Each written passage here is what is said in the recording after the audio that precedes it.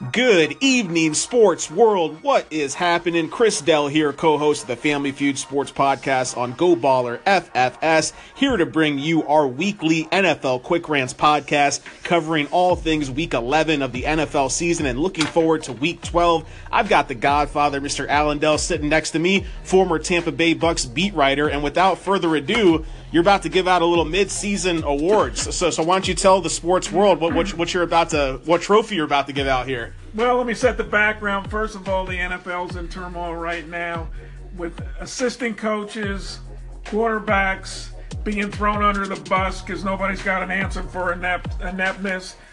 Oakland fired their defensive coordinator. Denver fired its offensive coordinator. And that brings me to my Humpty Dumpty Award, which goes to John Elway. Remember him, the great quarterback, the great NFL quarterback, the guy that's trying to run everything on the cheap. What has he become? He's become the Darth Vader, the Mr. Magoo of the NFL. I'm waiting for Saturday Night Live to do a skit on him. He's trying to do everything on the cheap, and it's caught up to him. Now he can't even tell quarterbacks who are good, who are bad. He doesn't know what he's doing, and he has to report to no one. And you may not know, but the Denver Broncos ownership is in a trust right now, run by several trustees who will eventually determine which of the 7 offsprings of the family will run the franchise. But right now, John Elway reports to no one, so everything's on him, but he doesn't want to take the blame. He calls the team soft. But he's the one that put this team together. Bringing the heat, Mr. Alan Dell, straight bringing the fire on our Go Baller FFS Quick Rants podcast. Now, just before we go further into John Elway and your mid-season Humpty Dumpty Award, let's just say that his 2 Super Bowl wins with the Denver Broncos might be losing their luster a little bit right now. And I've been talking about since last year. I mean, I got a really good buddy of mine, kind of like a brother to me, Mr. Daniel Quimbaya, host of the Magic Keyholder Station here on Anchor. But anyways, I've been telling him since last year, hey man, John Elway, you got to look past the Peyton Manning Super Bowl, because other than that, what has he done to bring value to that franchise? You look at a former quarterback, former Hall of Fame quarterback, former Super Bowl champion quarterback.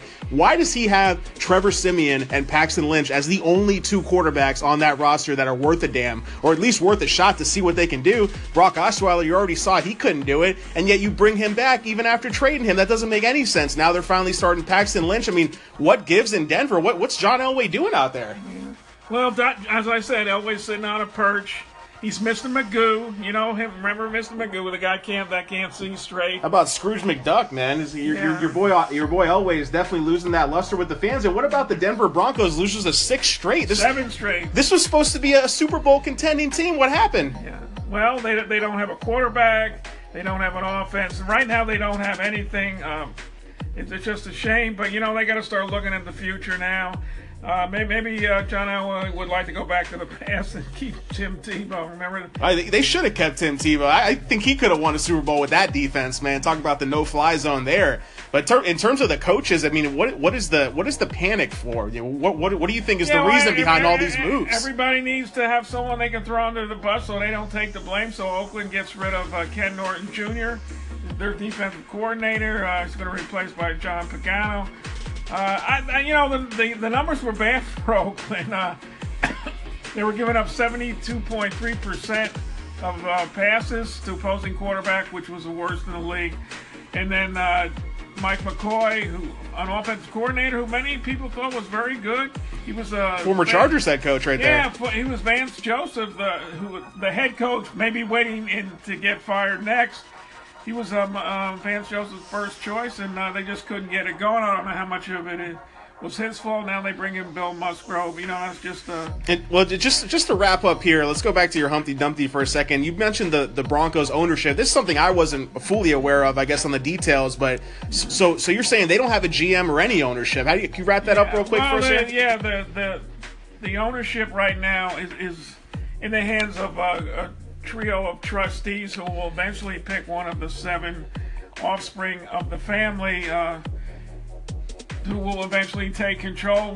The great Bronco Empire, huh? Yeah, but the thing is, John Elway basically reports to no one. He's running everything over there, so he's got no one to blame but himself. He tried to be smug, he tried to be cheap, and now he's bashing his players. I don't like his attitude. I never liked his attitude since he's... Mr. Humpty Dumpty will be right back, folks. And we're back, our NFL Quick Rants podcast for Week 12 of the NFL season here on Go Baller FFS. I am your host, the Mad Journalist. That's MADD Journalist. You can find me on Facebook, Twitter, and Instagram. Sitting here with Mr. Alan Dell, the Godfather. You can find him at Adell Sports on Twitter. That's ADELL Sports on Twitter. And here to jump into part 2 of our NFL Quick Rants podcast, which we put out every Tuesday here on Anchor.fm.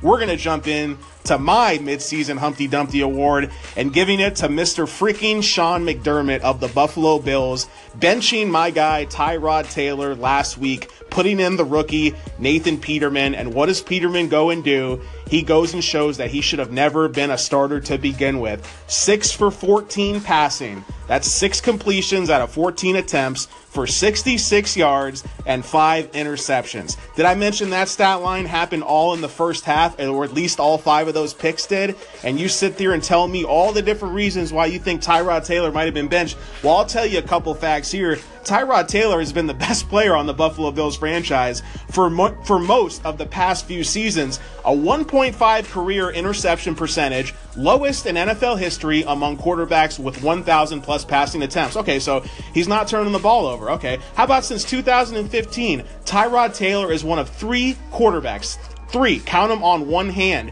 with 45 plus passing touchdowns and 10 plus rushing touchdowns. Cam Newton and Kirk Cousins, the only 2 other quarterbacks to accomplish that feat in the last 2 years. That's right, 45 plus passing touchdowns, 10 plus rushing touchdowns. And how about a third one for you, because we know things come in threes.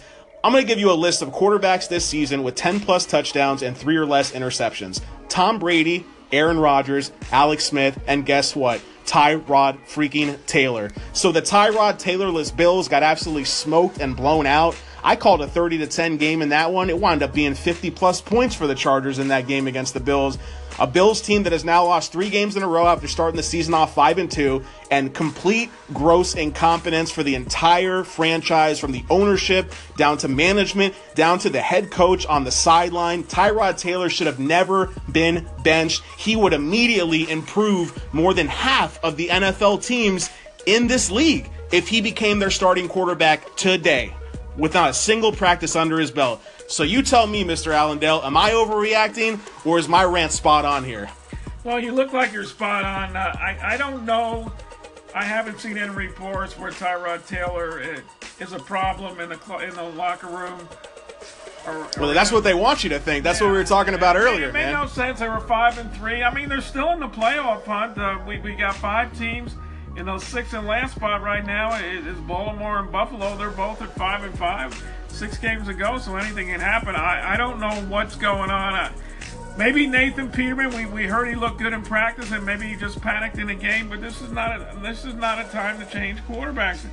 I want to tell you just looking at talking about their 3-game losing streak here. The last 2 weeks, the Buffalo Bills have been outscored 101-34. Okay, you can score 34 points in back-to-back weeks and win games, but you need a defense. Okay, if you give up an average of 55 points a game over a 2-game stretch, I'm gonna bet that most of the time you're gonna lose both of those games in terms of back-to-back. A 47-10 loss to the Saints, and then on the road this past weekend, 54-24 loss to the Los Angeles Chargers. A Chargers, a team which, yeah, they're looking a little good right now, but not world beaters by any means. So the Saints one maybe you could write off, but absolutely ridiculous. I've never seen a scapegoat situation in my entire life as a sports fan. That's right, you heard me, Sports World. I've been alive since June 1st, 1988, and I've never seen this in any professional sport, let alone in the U.S. or globally. Tyrod Taylor is one of the top 15 quarterbacks in this league. You want my personal